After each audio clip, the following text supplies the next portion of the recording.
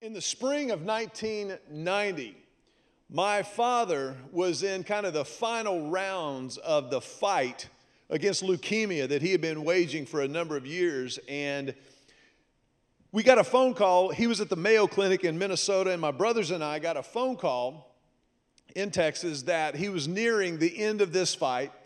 And so we went to see him kind of one last time as he was in the hospital there in Minnesota. And it's a strange phenomenon to describe to you, but after we had been through our parents' divorce and all of the funk and the junk that created in our family and some of the awkwardness and the hard times that it created, this last few days of my dad's life was one of the most amazing times that we have ever had. We got up to Minnesota, and every morning, my brothers and I would leave the Holiday Inn where we were staying, and we'd go to my dad's hospital room. And even though he couldn't really respond or participate in the conversation, we had an amazing time. We would gather around his bedside and tell stories and laugh and make fun of each other. This was just kind of it was like a natural kind of thing that we had been together for all those many years. And it was an amazing time that I wouldn't trade for anything else in the world. An amazing time of peace, an amazing time of laughter and joy. Like I said, it was really, really very special. But there was one moment during our visit with our dad that I'll never, ever forget. One of the doctors who was attending to him came into his room one day, and she said, "I'd like to visit with you and your brothers a little later on if we can. There's a conference room down the hall." I said, "Great, we'll meet you down there. Tell us what time." And she gathered us in this little conference room, and she said, "I need to explain to you your dad's situation." And she went into some detail about what he was fighting medically and what was going on, and we listened and nodded. And then I'll never forget this. She kind of gathered herself and got very, very serious, and she said, "So this is what that means. Your dad could either get better, or he could get worse, or he could stay the same." Now, let me just ask you a question. Have you ever been in a situation where you knew if you started laughing, you wouldn't be able to stop and it wouldn't be appropriate? That nobody would understand. Have you ever been in a situation like that? Because I knew in that moment I could not make eye contact with my brothers. The Richard genes have a really strong sarcasm gene in them. And I knew that my brothers were thinking the exact same thing that I was like, whoa, wait a minute, Doc, slow down. So you're saying, based upon your 12 years of med school and all of your experience, that our dad could get better, he could get worse, or he could stay the same? How can we ever thank you for this insight, this medical wisdom that you're bringing to the table here? It was actually a really welcome relief in what turned out to be a very, very tough week, but it was absolutely hysterical. And I thought about that as I was preparing and praying for today as a church family, as we launch this new series, You Do You.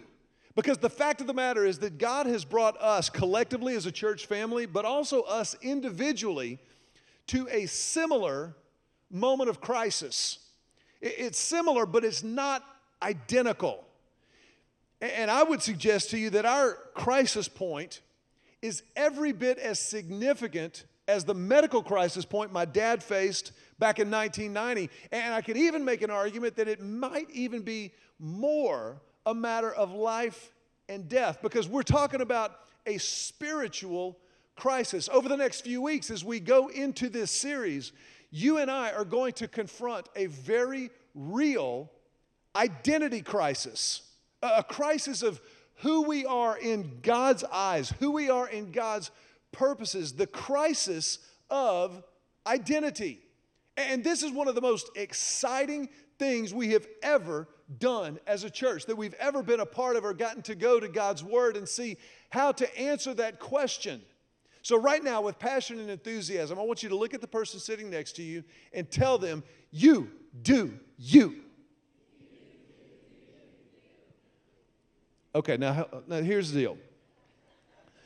I love you too much to lie to you, and that was terrible. So now what I'm going to ask you to do is turn to the other person and act like they were your first choice and tell them with passion and enthusiasm, you do you. That's what I'm talking about. Now, when we talk about identity, we're talking about who it is that God made us to be. And I want you to take out your program that you got when you came in and take some notes, because we're going to go through some stuff today that, though you may not use it right at lunch as soon as you walk out the door, I promise you, between now and next Sunday when we gather together again, you will notice some of this discussion out in the wild, out on the rugged plains of reality. You will notice incredible examples of people who are living out their identity, as well as a number of folks who have no fat clue who they are or who God created them to be. And so our job as a church, our job as the church, is to see what God says about who we are. And over the next few weeks, we're going to use the life of Moses as a template, as a filter through which we are going to run our own personal identity crisis through. Now, it's important that you understand an identity crisis is not necessarily a disaster. An identity crisis can actually be an incredible affirmation. To get at this, let me show you what the words identity and crisis both mean. First of all, identity. Identity in its strictest sense just means sameness. It is the same. We get the word identity from the same word that gives us identical. So when you strip away all of the circumstances, when you strip away all of the past, all of the challenges, all of the victories, it is that sameness that you were left with. You were born as you. That's really profound. You may want to write that down. God knit you together in your mother's womb. And the Bible tells us in Psalm 139 that God knew us by name, personally, before He knit us together in our mother's womb. Before conception, God knew you. He knew that there would be a you. He knew that there would be a me. And so that is a really profound doctrinal, theological statement that says so much about who we are, about the fact that we have a God-given identity, that who we are is divinely given to us. And so there's a supernatural gift and blessing in that. There's also a supernatural responsibility in that to discover that identity, our soulness, and who we are in order to live it out. The Westminster Shorter Catechism, those of you who maybe grew up Presbyterian, you may be familiar with, you may have memorized it at some point. What is the chief end of man? To glorify God and enjoy Him forever. The chief end of man is to glorify God and enjoy Him forever. So when we begin to understand who God is when we begin to understand who we are. Moses is a phenomenal example of this. I want you to look in Exodus chapter number 3. Pull it up on your phone, or maybe you've got one of those old-fashioned things called a book Bible. You could look in Exodus chapter 3. And as you're looking that up, I want to make sure that we remember we always go to the Bible not out of habit per se, but because we trust the Bible, because the Bible is reliable as God's Word to show us who God is, how He operates, and then where we fit into that. And in the book of Exodus, and specifically Exodus and Numbers, we see the life of Moses written out, played out. And it's a fascinating story. Just a brief overview of Moses' resume, his biographical sketch, even before we get to Exodus chapter 3. Moses was born into Egyptian slavery, a child of Israel. He was literally born a slave. And at that time, Pharaoh, the king of Egypt, the most powerful person on the planet, noticed that Israel, the nation of Israel, was growing in numbers exponentially. They kept reproducing. They kept multiplying even under the yoke of slavery. And so Pharaoh said that all Israelite boys were to be killed at birth, that their midwives who were delivering these Israelite boys were to kill the boy babies. And Moses' mother protected her little boy Moses. Moses' mother took him and put him in a basket that she had made, a basket made out of reeds with pitch and tar in the bottom so it would float. And she floated him down the Nile River. But it wasn't just kind of like, good luck, Mo. It wasn't one of these kind of deals. She floated him down the Nile so strategically. She set her little boy in the basket and then kind of like pushed him down current to where a group of Egyptian women were bathing in the Nile River. And it just so happened that one of the women bathing in the Nile River that day just so happened to be the daughter of Pharaoh himself. And when she saw this little basket coming down the river, she did what any young woman would have done, and she went, a baby. And she picked up Moses out of the basket and went running home to her father, Pharaoh, and she said, Daddy, Daddy, look what I found. Can we keep him? Now, we read that story and we think, what unbelievable luck. But I want you to think about what the odds are that this baby who would grow up to take Israel out of Egyptian slavery would just so happen to be discovered by the only person on the planet who could change Pharaoh's mind, his baby girl. That's the only one. Nobody else would have even suggested to keep an Israelite baby. But Pharaoh's daughter was the one who brought Moses home. So he was born into slavery. He was an orphan, though a strategic orphan. He was raised in royalty. He discovered and learned and grew up amongst the royal protocols of the palace, which later in his life would become so important. But we also know, just at the very beginning of Moses' life, he was a hothead. You ever known a hothead? Don't raise your hand or point to the person sitting next to you. Have you ever known a hothead? Moses was a hothead. Moses actually killed an Egyptian who was whipping an Israelite slave. Buried him in the sand and hoped that no one would find out about it. But 2 Israelites had seen it happen. And when Moses came by one day to correct them for their work, they said, what are you going to do? Kill us like you killed the Egyptian? And Moses, in the original Hebrew, looked at these 2 Israelites who confronted him, and he said this in the original Hebrew, ruh-roh. And he fled Egypt. He abandoned the palace and became a fugitive from justice. He settled in a distant country where he married, and the only person who would hire him was his father-in-law. And he was working his father-in-law's sheep and goats. He was a herdsman. His father-in-law was Jethro. Jethro, that's a great name, isn't it?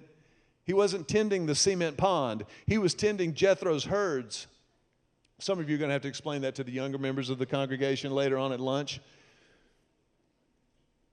But it was there tending Jethro's herds that Moses came to the foundational identity crisis of his life in Exodus chapter number 3. In Exodus chapter number 3, Moses is tending his father-in-law's herds, and he notices there in the desert that one of the little shrubs or bushes that grow there in the desert was actually on fire. And Moses kind of took a little closer look, and he thought, that's weird. The bush is burning, but it's not being consumed. The fire just keeps coming. It just keeps coming out of the bush. And Moses, being the educated man that he was, went, I'll go check that out. And so he walked over to the burning bush, and when he approached the burning bush, Moses heard the voice of God. And God said, Moses, take off your shoes because you're standing on holy ground. It was holy because God was there. And God was about to rock Moses' world. It was there at the burning bush in Exodus chapter 3 that God said to Moses that he would be the point man. He would be the appointed leader of Israel to literally walk 4 million people out of Egyptian slavery. God said, I have heard the cries of my people, and I will deliver them, and I will use you to deliver them, Moses. And it was at that very moment that Moses asks the seminal question of his life. The seminal question that we take up today as we do, who do you? Look at what he said in Exodus chapter 3, verse 11. I want you to read the highlighted words with me. They're highlighted on the screen behind me. Moses said to God, "Who am I?"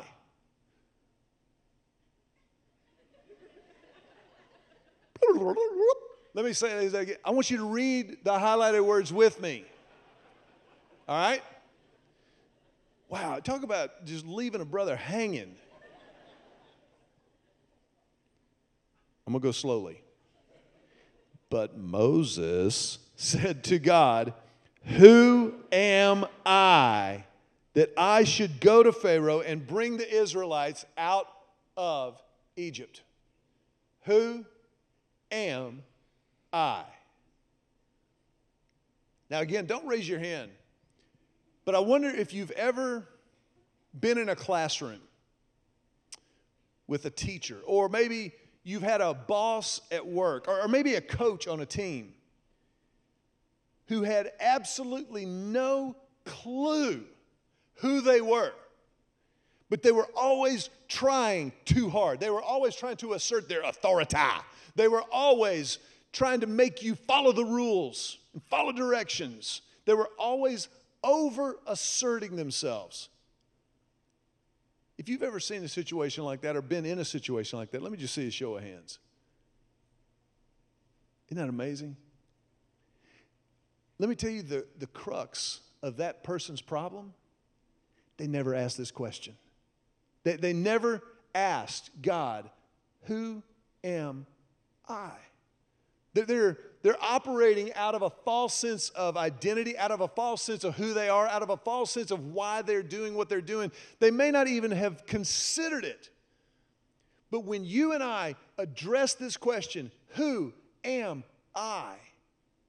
we begin to step into exactly what God created us for. We just finished a series of messages called Poker Face, and we talked about integrity for several weeks. And it's so important that we understand that our identity anchors our integrity.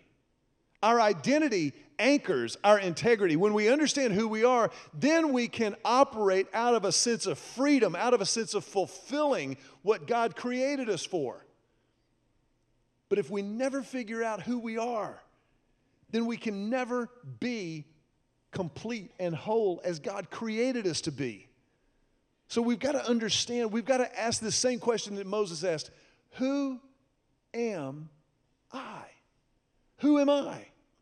And the great news for you and for me, like it is for Moses, is that God doesn't just drop us here on the earth and go, "Good luck. Hope you get to figuring it out. Take care, right, if you get work." But instead, God offers to be a part of our process of discovery. God brings himself to the table. As a matter of fact, look at what he says in verse 12 in Exodus chapter 3. God kind of sensing that Moses is starting to freak out a little bit. "Who am I?" God said, "I will be with you, and this will be the sign to you that it is I who have sent you. When you have brought the people out of Egypt, you will worship God on this mountain." Now here's what's phenomenal. At that moment, in Exodus chapter 3, the Bible goes to explicit detail to say that Moses was in the boondocks. He was out in the middle of nowhere. Specifically, in the original Hebrew, it says that Moses was on the backside of the desert. Now, I don't care about where you come from, but if you're on the backside of the desert, that is not a cush job. It's a tush job. I'm just kidding. I'm just made that up. But he was on the backside of the desert, but God says, "Moses, when you step into who you are, who I created you to be, who I'm calling you to be, you will come back to this very place on the backside of the desert and worship."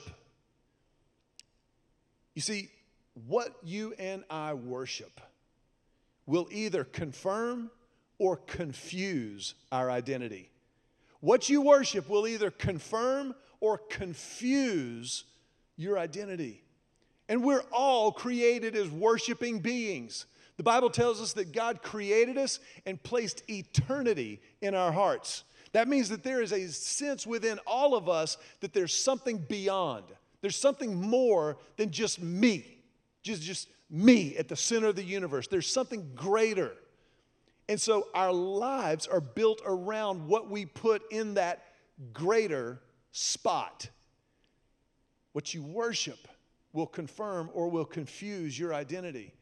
Now, we would never say, I'm going to worship my possessions. I'm going to worship prestige or power. Or you know what? I'm going to worship another person. If I could just find the right Mr. Right. Or we would never say, how about this? Some people worship parenting. They think that their whole value, their whole self-worth is wrapped up in how their children perform, how their children succeed, how their children thrive. Woe be unto the person who builds their identity around parenting. I mean, kids are great and a blessing from the Lord, but if I'm dependent on one of these little angels for my self-worth, gives me a cold chill just thinking about it. How many of you have ever had a 3-year-old throw a tantrum in Chick-fil-A or Target? You know what I'm talking about? You're just like, okay, how many of you, let me ask you another question. When they do that, how many of you have ever thought about turning and walking away? Man, I don't know whose child that is, but they need to get a grip on that one. Good luck. Now, of course, we don't do that because we love our children, and it's against the law. But we've thought about it. But what God is saying to Moses here is that our identity is to be bound up in worshiping Him. The first thing He says when Moses says, "Who am I?" God says, "I'll be with you. You're not alone. I'll be with you and you will worship. You'll worship the one true God. You'll worship Him." So that every part of your life is an expression of worship. How you interact with your kids, how you relate to your spouse, how you work. Every single quiz or test that you take in school is an opportunity to confirm your identity as you worship God through doing your best. Every single one. How we respond to tragedies and injustices and death in the streets of our nation is an opportunity to worship, is an opportunity to confirm our identity in God, the one who gave us our identity. This is what God says. You will worship me. What you worship confirms or confuses your identity. But I love the fact that the Bible goes to the trouble of telling us that Moses was still freaking out. Moses still was kind of like, I don't know if I want the job, God. He says this in verse 13 and 14. He says, Moses said to God, okay, well, suppose I go to the Israelites and say to them, the God of your fathers has sent me to you. And they ask, oh yeah, what's his name? Then what shall I tell them? And God said to Moses, I am who I am. This is what you are to say to the Israelites. I am has sent me to you. Now, I understand as you and I read that in English in 2016, it sounds kind of funky and obscure, but follow me on this because this is a critical piece of theology.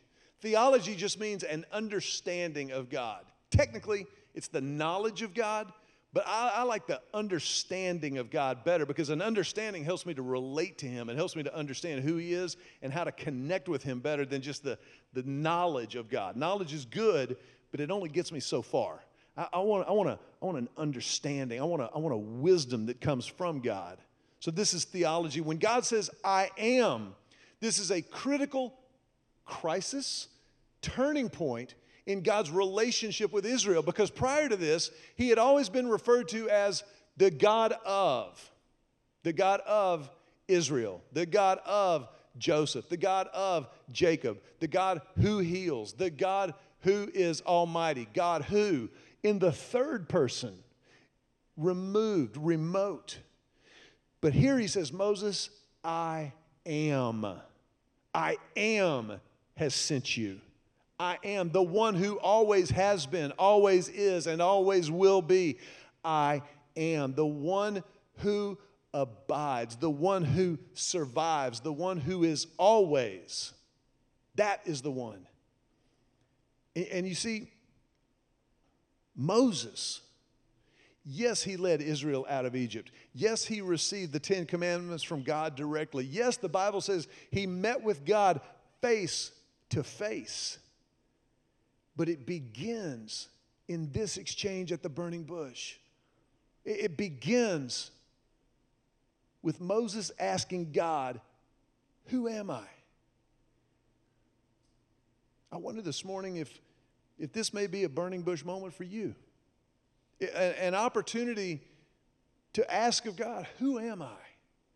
As you say who I am. God, who is it you've created me to be? What is it you've called me to do? And in order to get at that, God, I'm going to plant my flag right here. God, I'm going to commit my life to following you and figuring out who I am from this moment forward. Because it's always a process. Not one of us has arrived. We are always in process. I did something recently that I haven't done very much in my life that I'm working on. I have to confess to you, I love red meat. Like I love beef especially. Do we have any beef lovers in the house? Let me just see. That's so good. That's a sign of a healthy church spiritually. I love chicken. I love fish. I'm going to have fish for lunch today, and you know, I love it. I love it. But beef feeds my soul. There's just something about it. And so I decided recently that I was going to smoke a brisket because that's how God likes his brisket. And so I decided I was going to, and I haven't done a lot of this in my life. And those of you who have done it a lot, you know it's an art form. It takes years to get good at it. And so I'm working on the skill of smoking a brisket. But I discovered some important things about smoking a brisket. Number one, you got to start with the right cut.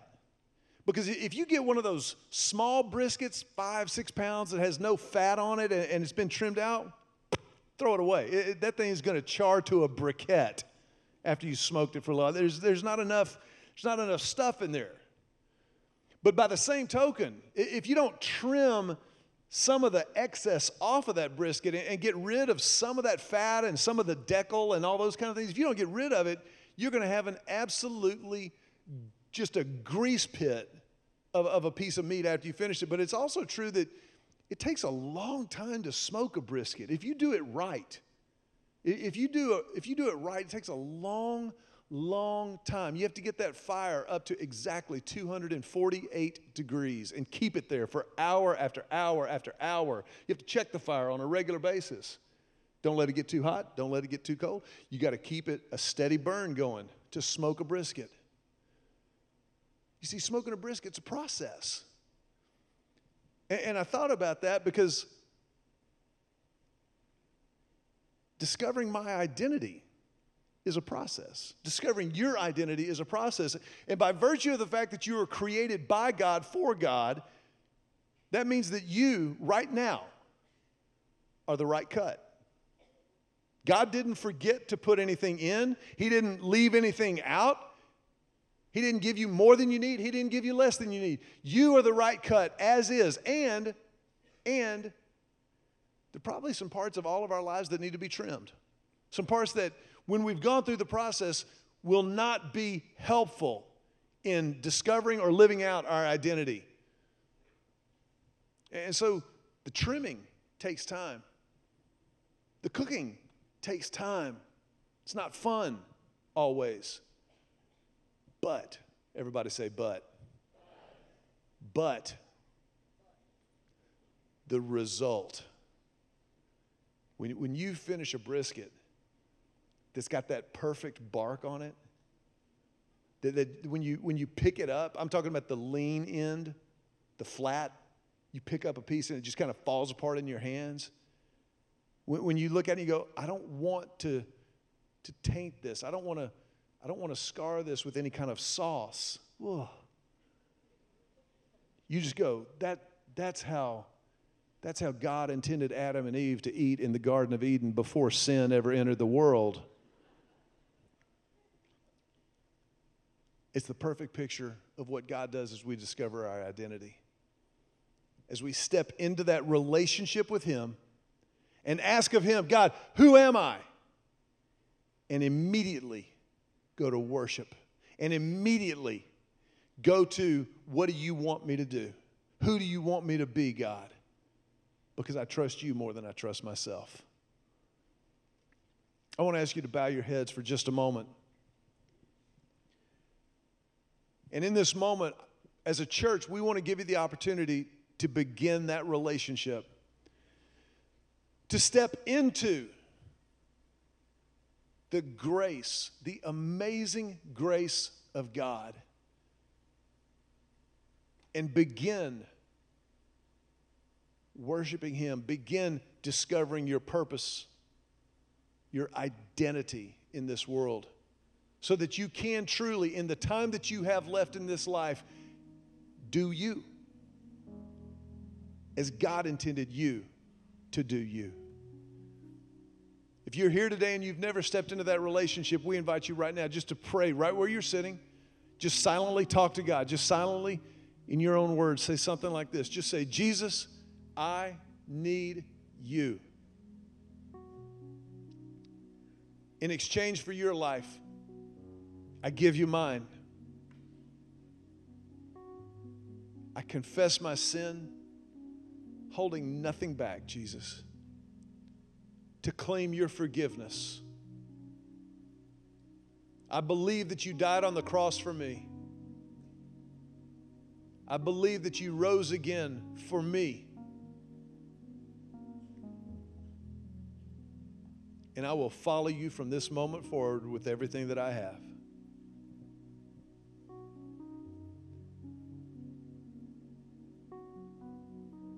Jesus, I pray this prayer in your name.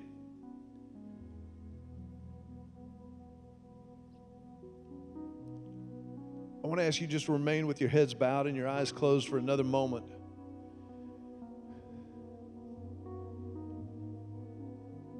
We bow our heads for the same reason that Moses took off his shoes. Because it's holy. Because God is here. Because God's working. And if you just prayed that prayer to step into that relationship with God, then we want to be a family of faith with you, around you. And so I want to ask you, if you just prayed to commit your life to Christ, responding to His grace initiative, I want to ask you to take the program that you got when you came in right now. Just take that program and open it up. And on the Connect card, just fill it out, your name and contact information, and then indicate there, I'm committed my life to Christ this week. There's a blank about halfway down.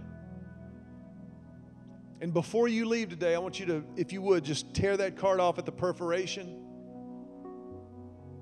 and make the time for a brief personal connection. Don't stay anonymous, but personally, just hand it to one of our ushers who wear those cool blue LHC shirts, or stop at the blue awning out underneath the front porch as you walk out, and just quickly but definitively hand that card to one of them and just say, hey, today was my day.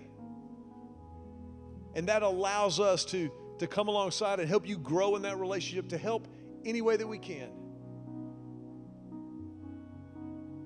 And then second of all, as we remain with our heads bowed and our eyes closed, I want to just ask you, if that's your prayer and you're filling out that card, would you just take a moment just to briefly but unmistakably raise your hand